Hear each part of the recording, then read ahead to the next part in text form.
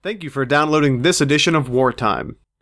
Remember, as always, Wartime is fully supported by contributions from listeners like you. For more information, please visit wartimepodcast.com. I hope you enjoy the program.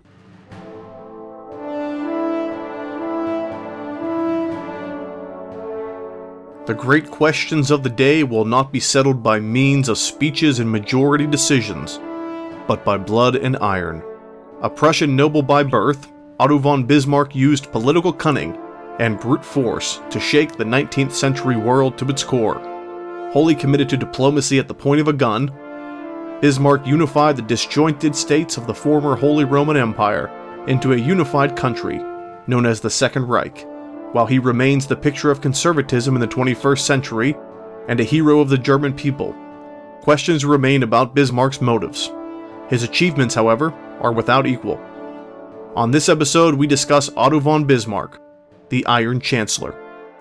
I'm Brady Kreitzer, and this is Wartime.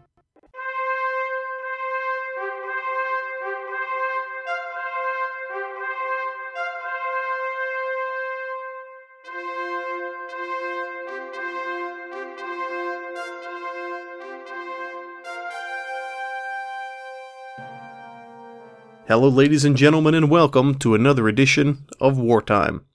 I'm your host, Brady Kreitzer. On Season 4 of the series, we've been discussing Game Changers, who they are, what they did, and why they still matter. As always, remember, history is best when it's shared, and you can follow me on Twitter at Brady Kreitzer or by searching Wartime Podcast. You can visit our Facebook page, facebook.com/BradyJKreitzer.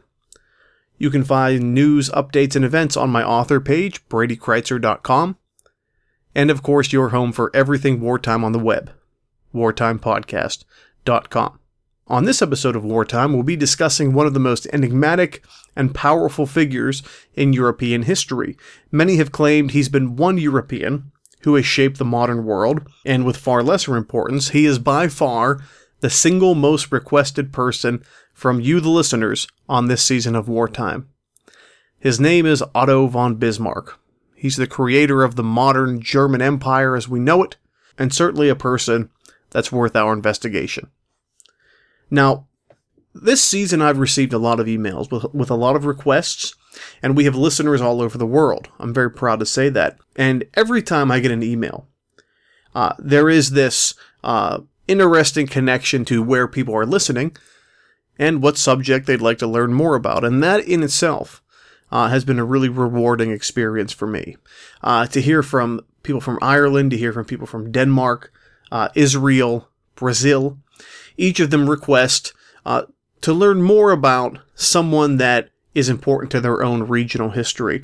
And it's not usually because they don't know it. But what I've found is it's because they want other people to know that too. And that's the one regret that I have for this season, that we didn't have time to explore more people and more topics. But Bismarck, by far, is the most requested figure, and I'm talking dozens of emails. And I would be remiss if we didn't do an episode on him before we put a pin here in Season 4. With that in mind, this will be the final episode in terms of subject matter of Season 4. And I'm very happy to say next week in our Season 4 wrap-up, I'll be revealing our Season 5 topic set for January. In a lot of ways, we're saving the best for last here. One of the things I didn't want to do with this season was talk about figures that are very obvious. I mean, yes, you could talk about George Washington. Yes, you could talk about JFK. Yes, you could talk about William the Conqueror or Caesar Augustus, these kind of major figures. But the fact of the matter is, there are better sources to find information about them. And I want to dedicate this podcast to dealing with some of the people that you don't often get to learn about. People like the Mayan Lord Pakal, the Brit and warrior Queen Boudica, and why not, the American President Herbert Hoover. It's a weird bunch. But at any rate, we use this forum to discuss those kind of figures. And Bismarck was always one of the people that I stayed away from for the sheer fact that So much has been written about him and about his achievements. There's been so much debate about his legacy. He is just one of the most important people of the 19th century. You can make a very strong argument that he's one of the most important people in European history after the Roman age. I mean, there's just so much there. So where do we start a discussion of Otto von Bismarck? Who is this man? Why does he matter? Now, he has a huge life, and again, it's one of the issues about this season, is that so many of these people have such big lives and do so much that to cover it all would be a hilarious failure in a 45-minute podcast. So I want to talk about Otto von Bismarck in the best way we can, which of course is in context. We'll talk a little bit about his early life. We'll talk a lot about what he does to pursue what we call German unification. But I'd like to spend the first part of this episode talking about what is Germany and why are they so unique. If you've been following me on Twitter, on my Facebook page, you'll know that I'm a big fan of audiobooks. And as great as Audible has been, you have to pay for it. There is an app called the Overdrive Media app. And I'm not being paid for this. I really do swear by it. And what it is it works with your local library to give you access to audiobooks and ebooks for free.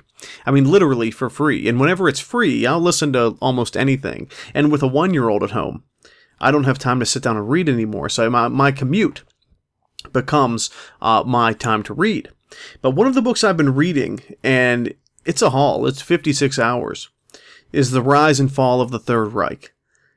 Just a huge epic classic in history. But it does put things into perspective. We do look at World War II, and we do look at people like Adolf Hitler and the Nazi regime, and we look at the horrible things that are exercised underneath them, but one of the most important regimes in world history. And we wonder, where do they come from? I mean, how can a people like the German people, a modern people, an industrialized people, how can they simply sit back and let a person like Adolf Hitler besmirch the name of their country forevermore? I mean, when we talk about the most evil regimes in history, we talk about the Nazis. And in that context, I think understanding Germany before Hitler, before the Third Reich, is important. And Otto von Bismarck is a big part of that. So let's talk about Germany and talk about the unique worldview that Germans have. For most of the Middle Ages, Germany is under the control of one imperial body we call the Holy Roman Empire. Charlemagne in the 7th century is crowned the first Holy Roman Emperor. He is effectively a political leader of most of Europe in a spiritual sense, as well as in a monarchical sense. The Holy Roman Emperor, he's sort of the emperor of all Christendom. And that's a position bestowed upon him by the papal seat, by the Pope, that will legitimize him and make him truly one of the most powerful people in the history of the world. And in some way, shape, or form, the Holy Roman Empire, as we think of it, will exist for the better part of 1,000 years. The 1,000-year Reich, you could say. The first one. But that is the first German Reich, as they call it. But Germany is dealt an unusual hand in the greater course of European history, which by the 1500s really puts it behind the 8 ball. So what do I mean? Germany in the 15th century and the 16th century is a very progressive, modern, liberal place. More so than France. More so than Britain. Certainly more so than any of the Italian states. And it's interesting because by the end of this whole thing, Germany will be quite the opposite of a liberal state. It will be a polar opposite of a liberal state. We know Adolf Hitler will bring about a fascist state. But in the 15th century, in the 16th century, Germany is the picture of asking big questions and challenging accepted norms. I mean, when you look at Martin Luther, a German who challenges the Catholic Church to create the Protestant Reformation, that's a big event.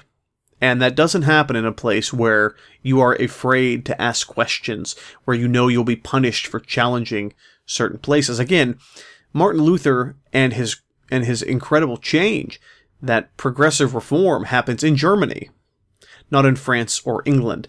So that's the kind of place Germany is. Now, where does it go wrong? Or at least, where does it change? Well, much of the 17th century will see a lot of Europe, especially all of what we know today as Germany, embroiled in the 30 Years' War. A series of religious wars, really, that pit Catholics and Protestants initially, and then very quickly sort of boils down to one ruling family versus another. It becomes a very political event really, really fast. But the drums of religious dissent, religious war, really bear on. And it goes till 1648. And in 1648, the 30 Years' War ends with something called the Peace of Westphalia. And in many ways, it forever, I think you could say, determines the destiny of Germany, not as a progressive, liberal, modern place, but as a very backward and behind the time, deeply authoritarian place.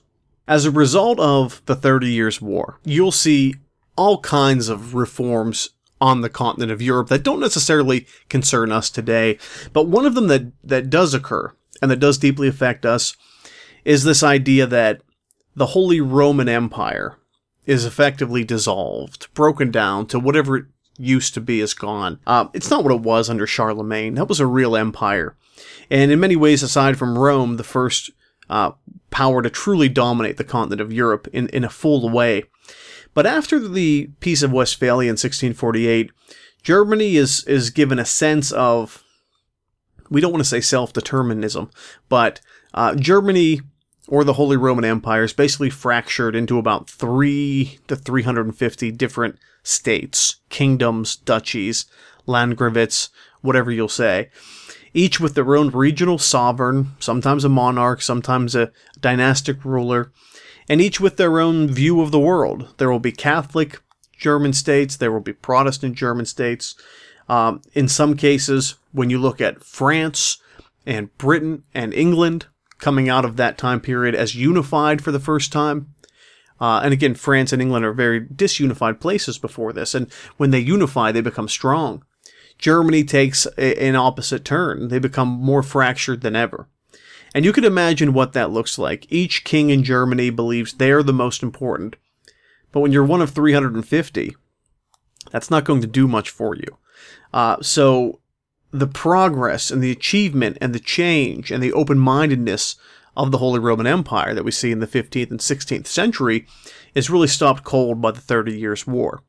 And more importantly, the Peace of Westphalia, 1648, that ends it. So, don't think of Germany as a nation-state as we have it today, because it just doesn't exist. It would have been more appropriate to call it maybe the Germanies, or Germany in a general sense, a collection of German states. Now, these people speak the same language, they like the same kind of music, they like the same kind of food and drink. They all recognize that they are German. However, they can't see past their own political differences to ever take that step toward unifying themselves. So that puts them in a unique and pretty problematic place for a lot of their history in the 18th century and beyond into the 19th century. Again, as Britain and France sort of get their acts together, Germany takes a step in the opposite direction. So very problematic. Now, whenever I teach my classes, usually in the Western Civilization Part 2 section, about Germany and its role in Europe, I always treat it this way. In a lot of ways, because it's a survey level class, it's the story of England and France. Yeah, we talk about the Muslims and the Ottoman Empire, and yes, we talk about Italy sometimes, but it's the drawback of a non-specialized class, of a survey class. It sort of becomes this dichotomy between England and France.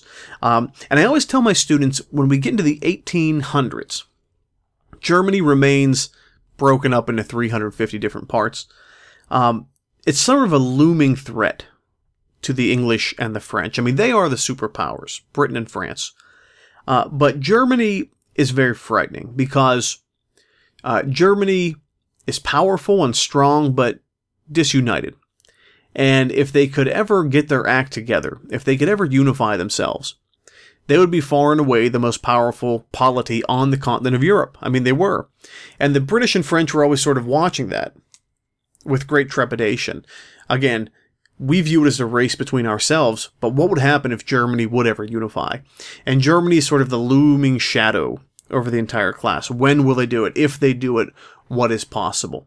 And that's what we're going to talk about today. Now, I do want to talk a little bit about the worldview of Germany at this time, because one of the other legacies of the 30 Years' War and the Peace of Westphalia is this idea that republicanism, which by the time you get to 1776 and beyond is proven to be a viable system in the United States of America, is a very dangerous thing. The people of Germany believe pretty strongly, now not all of them, but I would say it's a cultural attribute that most of them share, that the most effective government is an authoritarian government where a strong man makes decisions for the best of the people and the best of the country. It's the country first. It's Germany first, that sort of idea. So there's no problem with authoritarian regimes in their mind, as long as they're serving the people. And you'll see as you get to Germany in the middle of the 18th century and beyond, that's something they're willing to fight for. In my last book, Hessians, Mercenaries, Rebels, in the War for British North America, shameless plug, one of the things that I do in that book is I show how the Germans, particularly the Hessians in one regard, view the American Revolution, and for them it's a total affront to the system of the world that they support.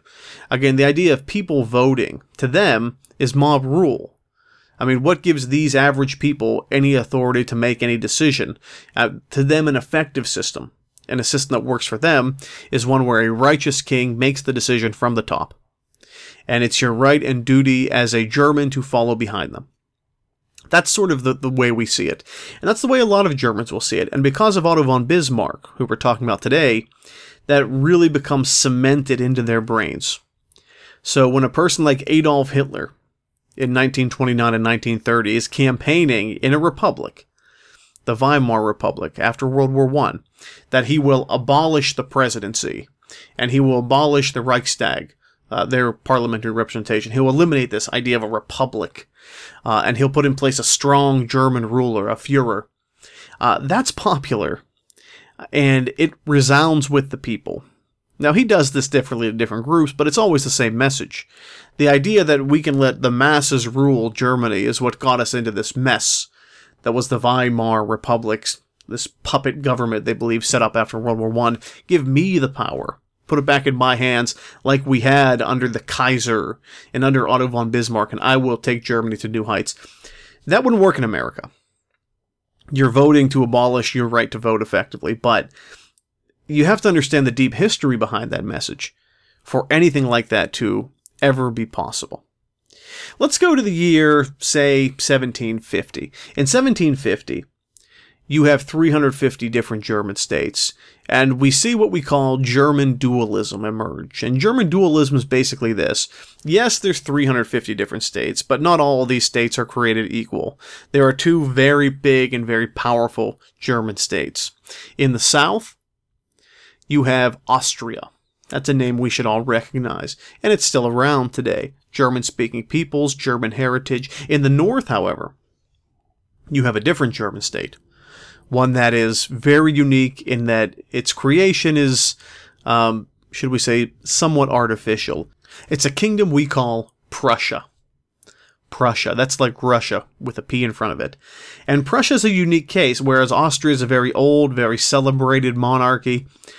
Prussia, which begins its journey as a place called Brandenburg, really isn't much to speak of. It's not very different than most other German states. It has not a lot of natural resources, fairly limited population.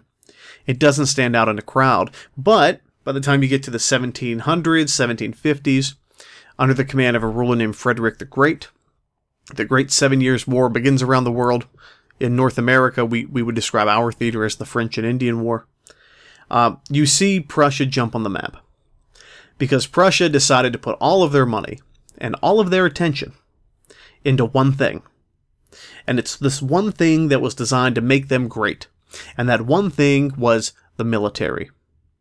The Prussian military absorbed a huge percentage of their budget, upwards of 60%, some speculate. And there was never an army big enough or better equipped for the Prussians. That was their thing. They're going all in on that, and that was going to set them aside. And they made agreements with Great Britain to fight on Britain's behalf in a lot of regards during the 7 Years' War, while the British fought the French around the world. And it cemented their legacy as a major military superpower of Europe. But it was, again, a bit artificial. It was a bit of a farce. Some people said Prussia was not a state with an army. It was an army with a state. And the reason I'm going off onto that tangent is because it's out of this world that Otto von Bismarck, our topic for today, comes out of. He's a person that does care about the larger German world, but it's always Prussia first. And that's going to be a guiding principle for him as we see what he does and how he does it. So let's get into the man, who he is, what he represents, and again, why we should care. Otto von Bismarck is sort of a popular name. It's not his real name. His actual name is Otto Eduard Leopold von Bismarck. He's born in 1815. And as you can imagine, this is a story we've told over and over and over again this season. He's not born as a poor peasant. He's born into the upper class of the Prussian world. We call the upper landowning class, the aristocracy of the Prussian kingdom, the Junkers. And that's spelled like Junker. If you don't speak German or are familiar with German, you have that J. So he's born a Junker. And this puts him on a fast track. A fast track for prestige, a fast track for success. Again, this is very much a world where you don't climb the ladder of success. You were born on an elevator, or you're not. And that's where we see Otto von Bismarck come from. He receives an education. He receives a number of, opportunities most people wouldn't. And he even gets involved in the diplomatic corps. But it's not until we get to the year 1847 that we see the political career of Otto von Bismarck, a dedicated autocrat, so to speak, a dedicated believer in authoritarianism, that he really gets his chance. In 1847, he goes to the Prussian Parliament, which is, not the great position we think. Again, these are people that deeply believe in rule from the top, the iron fist from above. Parliament is more of a place of debate and consideration than it is like the American Congress or the British Parliament today, where laws are actually passed. I should amend that, where laws can be passed, but lately haven't been. And this is where he begins to see his view of the world. Now, in 1848, larger circumstances spread across Prussian influence into the rest of Europe, because in 1848, we call this the year of revolutions. There were revolutions all over Europe, not just in German territories, French territories, Italian territories, you name it. And they are uprisings of the people versus these very big autocratic governments. And you see these riots and rebellions and bloodshed all over the continent. And for Otto von Bismarck, this is an event, as he's watching it, in a position of some consideration. A major, major validation of his concerns about natural democracy. It's nothing more than mob rule. The 1848 revolutions, and there's over 50 of them that year. So this is not held to one region. 50 are very scary for the people on top. And very scary for most Germans as well, because again, that's what they fear. That's what they viewed the American Revolution as, mob rule. And this in 1848 validates them. By the way, a lot of the 48ers, as we'll call them, in places like Ireland and Germany, revolutionaries that failed, would actually pack up their bags and go to America about 12 years later when the American Civil War broke out, because they viewed that as a natural extension of their fight. And they didn't pick sides. I mean, they went very evenly to the north and the south. Many Irish, but not all, but many Irish ventured south, ideologically speaking, because they were battling against England and the power of Britain, and they didn't like the idea of an overarching government interfering with individual states. A very Confederate argument. Most of the Germans, however, ideologically aligned with the Union. because they understood how a strong, unified state, which to them was only a pipe dream, was something worth defending. So that's an interesting point, but Bismarck's in this. He doesn't go to America. He's very Prussian, but it's a validation for him of that time. And it's also this time he begins to travel Europe in an official capacity. From 1851 all the way to 1862, Bismarck travels all over Germany, all over France, and even Russia. And he sees the world in a new way, and he sees the world in a way that troubles him deeply. If you know anything about Europe at this time, you know there's a lot of perceived threats through partisan ideology. Say that one 10 times fast. And Otto von Bismarck sees the world that way. Again, he believes in the autocratic rule, the iron fist of a ruler from the top governing for everyone. And he sees socialism emerging in Europe. And it scares him. I mean, he'll obsess over socialism to a very strong degree. And it will be a guiding principle for him. Again, number one is spread Prussian influence, but number two is crush this socialist evil that's creeping into his world, because it takes power away from the top and brings power down to the bottom. In 1861, the King of Prussia is a man named Wilhelm I. And Wilhelm I will make Bismarck his chief minister. Now, this is a unique position, because like many cases in Europe, often it is the chief minister who's actually making the calls.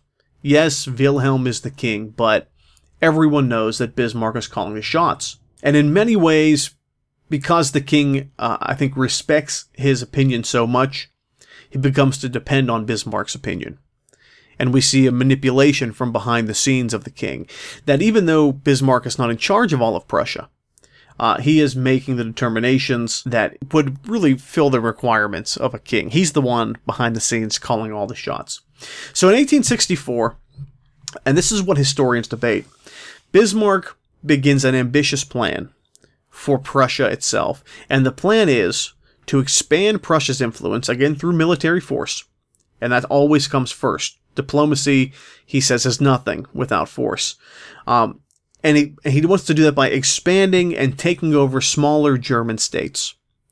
And he believes very strongly in this. He tells his people it's worth the fight, it's worth the blood, and it's worth the treasure.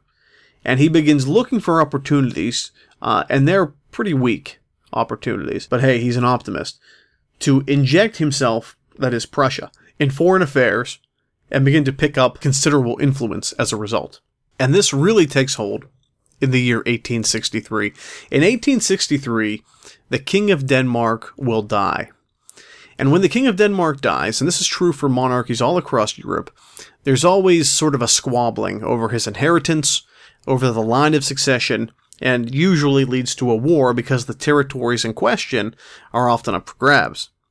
Frederick VII of Denmark dies in November, and there are two regions that are claimed by Denmark, one called Schleswig and the other called Holstein, which are majority German speakers, German culture, but are being claimed by Christian IX, the next in line to Frederick VII. And if they were claimed by Christian IX, they would become parts of Denmark. Now, for Bismarck, when he's watching this play out, this is his great chance to set the tone. He can move forces into Schleswig and Holstein for the express purposes of reclaiming, and this is air quotes, German territory from a foreign king. And at the same time, when he does that, he can make sure that they will be beholden to Prussia for their freedom, and therefore the Prussian worldview is their worldview. Now, in order to do this, you will need a war. And many people in Prussia begin to question if this is worthwhile. Of course, you know the answer for Bismarck. Bismarck will submit forces into Denmark, into this region, and there will be a war. It'll last several months. In the end, the Prussians win. So there is the blueprint, I think you can say, for how you will conquer these territories. And he'll do this in different places, time and time again. Now again, we want to reiterate, exactly what Bismarck's doing. And get back to the big question historians face. He's gobbling up, at least in their terms of their sphere of influence, these tiny, irrelevant, in his mind, German states. But he's doing them in such a way that if you combine enough tiny, irrelevant German states under your power, you're unifying Germany. And here's the question. Is Bismarck expanding Prussian authority? Because for every tiny German state he gobbles up, he exerts his authority over them. Or is he attempting to actively unify Germany in some liberal or open-minded way? And of course, I think you know the answer to that. It's very clear that everywhere he goes, Prussia succeeds. But remember German dualism. Remember this idea that Germany really is controlled by two poles, one in Prussia in the north and the other in the south, Austria. And Austria will always be a thorn in the side of the dream of a unified Germany, or expanded Prussia, however you want to view it. Austria has a lot of power. Austria has a lot of prestige. They have a lot of history. They have a big army. They are a major player on the European scene. The last thing they want to do is join in some confederation with the Prussians and all of these tiny states that they believe are beneath them. And Bismarck has to deal with a policy and has to contends with Austria in a succinct and clear way. If you can't have them on your side, at least get them out of the picture. And in 1866, that's exactly what he does. In 1866, you'll see the beginning of the Austro-Prussian War. Bismarck, using a technicality in one of the many treaties that they've signed over the years, will say that Austria has violated that treaty. Once again, Germany, or the dream of Germany, is the victim, and there should be a war. And it's a war that draws in many regional powers. It draws in the Italians, for example, into this conflict. I mean, this just goes to show how powerful Germany could be if it ever got its act together and actually unified. It's not unified yet. But in the end, Bismarck and the Prussians will find victory in this war. When they do that, they don't get all of Austria as German territory. Again, that's too difficult in his mind to do, and it's one of the reasons that in about 50 years, Adolf Hitler will be obsessed with the idea of Austria. But what they do get is Austria out of the way. Prussia gets a lot of tiny satellite states, German states of Austria, and they form something called the Northern German Confederation. And what this is the dream of the extraordinary, expanded Prussian world that was so vital to Bismarck for so long. So we've seen him as a man here willing to use military force as a tool of diplomacy. Not only was he willing to do it, but I think you can say it's his primary go-to. I mean, he's not sitting down and talking to many people unless there's a cannon over his shoulder. But that's not even Bismarck's master stroke yet. In fact, that won't come until 1871. Not against Austria, not against any German, but against France. Bismarck, as we can see by now, is a realist. I mean, he's a lot of things, but he is practical. And whenever he looks at all these movements he's doing, these overtures of expansion and aggression above all else, he understands the game. He understands that Europe is the world's largest chessboard. He also understands that history looms large. He's just handed a very convincing defeat to Austria. He's effectively guaranteed they will never be part of a German world. They'll be on the outside looking in at all times. But he also understands that alliances matter. Just as the Prussians had an alliance with Britain in the 7 Years' War, he understands that the Austrians and the French have a deep history as well. And if the Austrians want to retaliate against the Prussians or now the Northern German Confederation, France may be a willing ally. And he was right. The leader of France is a man named Napoleon III. And Napoleon III looks at what the Germans are doing with a very close eye. Because again, the looming threat of Europe to upend the constant first place, second place battle between Britain and France was this idea of a unified Germany. It was a pipe dream for most of history, but it seemed to be getting closer than ever. And Napoleon feared that his next move, Bismarck's next move, will be an assault on France itself. Now remember, Bismarck is not in charge of anything, so to speak. The king, Wilhelm I, is in charge of the Prussian government and the Northern German Confederation, effectively. But also remember that behind the scenes, it's all Bismarck. So when we talk about making a case for war or a plan for a war, that's one thing. But when we talk about this next, you're going to see that Bismarck is willing to go to war at all costs. In fact, for him, it's the only option. So here's the deal. The Spanish throne becomes vacant in the late 1860s. And the person who is eligible for taking the throne is a small regional ruler in Germany who falls under the hegemony now of the Prussians, one of these smaller states.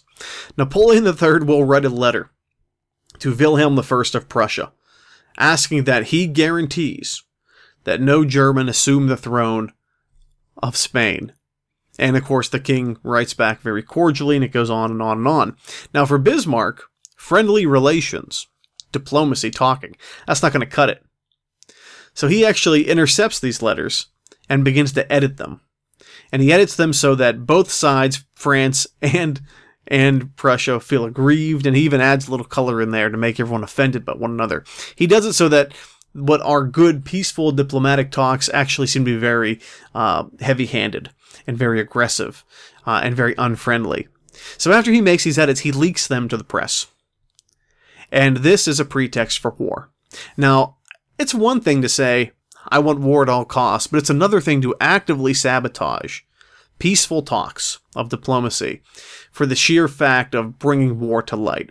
Because again, he didn't want to wait for a Franco-Austrian alliance against him, because he didn't know if he could survive that. And another threat was to the east. It was Russia. Russia could come in, side with France for no purpose other than maintaining that old balance of power and that order that's existed in Europe for so long. So the Franco-Prussian War begins in 1870, and it ends in 1871. And for Bismarck and authoritarian regimes all over the world, this is his masterpiece. He saw it as a political world. He saw it as a political move. Again, there were some people in the German sphere that didn't support unification. They didn't support a unified Germany working as one. What he thought was, aside from all the things we've talked about diplomatically, that if France was perceived as a threat, as an enemy, it would unify in spirit the people of Germany who were the holdouts behind him. And that's exactly what it was. I mean, it was a manufactured war on Bismarck's part. You're talking about massive global events, and you're talking about Otto von Bismarck with his large mustache moving pieces around the chessboard himself. How can we not talk about this guy? But the Franco-Prussian War, the big war of that decade, not the American Civil War, at least it is in America, but this is, in terms of world affairs, occurs. And the result is everything that Bismarck wants. He acquires some territory that's sort of border territory between France and Germany. But more importantly, he has the political capital now to foster a true German unification. And at the Palace of Versailles, he brings together all the German states that he's acquired, and they all declare, and this is incredible because they're effectively giving up their birthright of power in their own meaningless little state, that Germany is now one place once again. And who's the new Emperor of Germany? The new Kaiser, as they say, Wilhelm I of Prussia. For Otto von Bismarck, he's just received a blank check to be the most powerful nation in Europe. And you can't minimize that. That term Kaiser, by the way, is an interesting one. Legitimacy is important. Kaiser is effectively the German word for that last great ruler of Europe, Caesar. So that name has a lot of very powerful and intense symbolism, and it's one of the reasons that Adolf Hitler will adopt a lot of Roman propaganda later on in the Third Reich, whenever he's trying to take over Europe. This, of course, is the Second Reich. So this is what Otto von Bismarck does. Now, after this, Bismarck's now an old man. Things kind of start to unravel for him. He starts to suffer some losses in Germany by leading what he called a Kulturkampf, or a culture struggle in Germany. And really, he went head-to-head with the Catholic Church. It was a long struggle. It was a political struggle, not a bloody struggle for the most part. But it was a failure. He wasn't winning. He wasn't gaining support. Again, his primary enemy now is domestic rather than foreign. He has his unified Germany as we know it, the Second Reich, and he's got to keep it. Now, some of the things that frighten him, again, more than French invasion or British invasion, again, is the enemy within. Enemies like socialists and foreigners inside his own kingdom. I mean, this is what he has. And again, Adolf Hitler doesn't come up with this stuff on his own. These are old feelings. And he begins to wonder, who are the people that the socialists especially can gain to their side? Who can they pull in? And he looks at the working class and the lower class. And he looks at what he can do from his position of power to ensure that they will be on his side. And in the 1880s, think about this, the 1880s, he passes a series of laws that will guarantee that the average person feels like even though they have no voice in their government is working for them. The first thing he does is pass universal health care. Holy smokes. Think about that. Universal health care in Germany in 1883. He then provides accident insurance to his people, 1884. Pensions in 1889. This is a progressive guy in this regard, but the whole time he's doing it, make no mistake, he's holding his nose. This goes against everything he believes in as an authoritarian, but he also understands that it's the most effective, practical way to combat the message of socialism that the lower middle classes are attracted to all the time. Now, he himself is interesting in his view of the world. He was always Prussian first and didn't care much for the colonial system.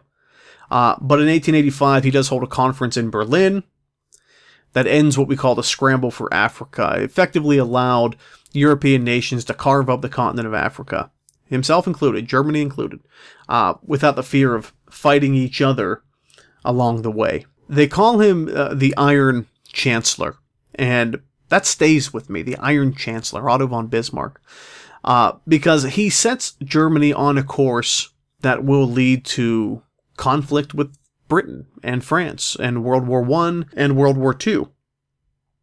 But he had a dream and he went after it, and there's no doubt he changed Europe.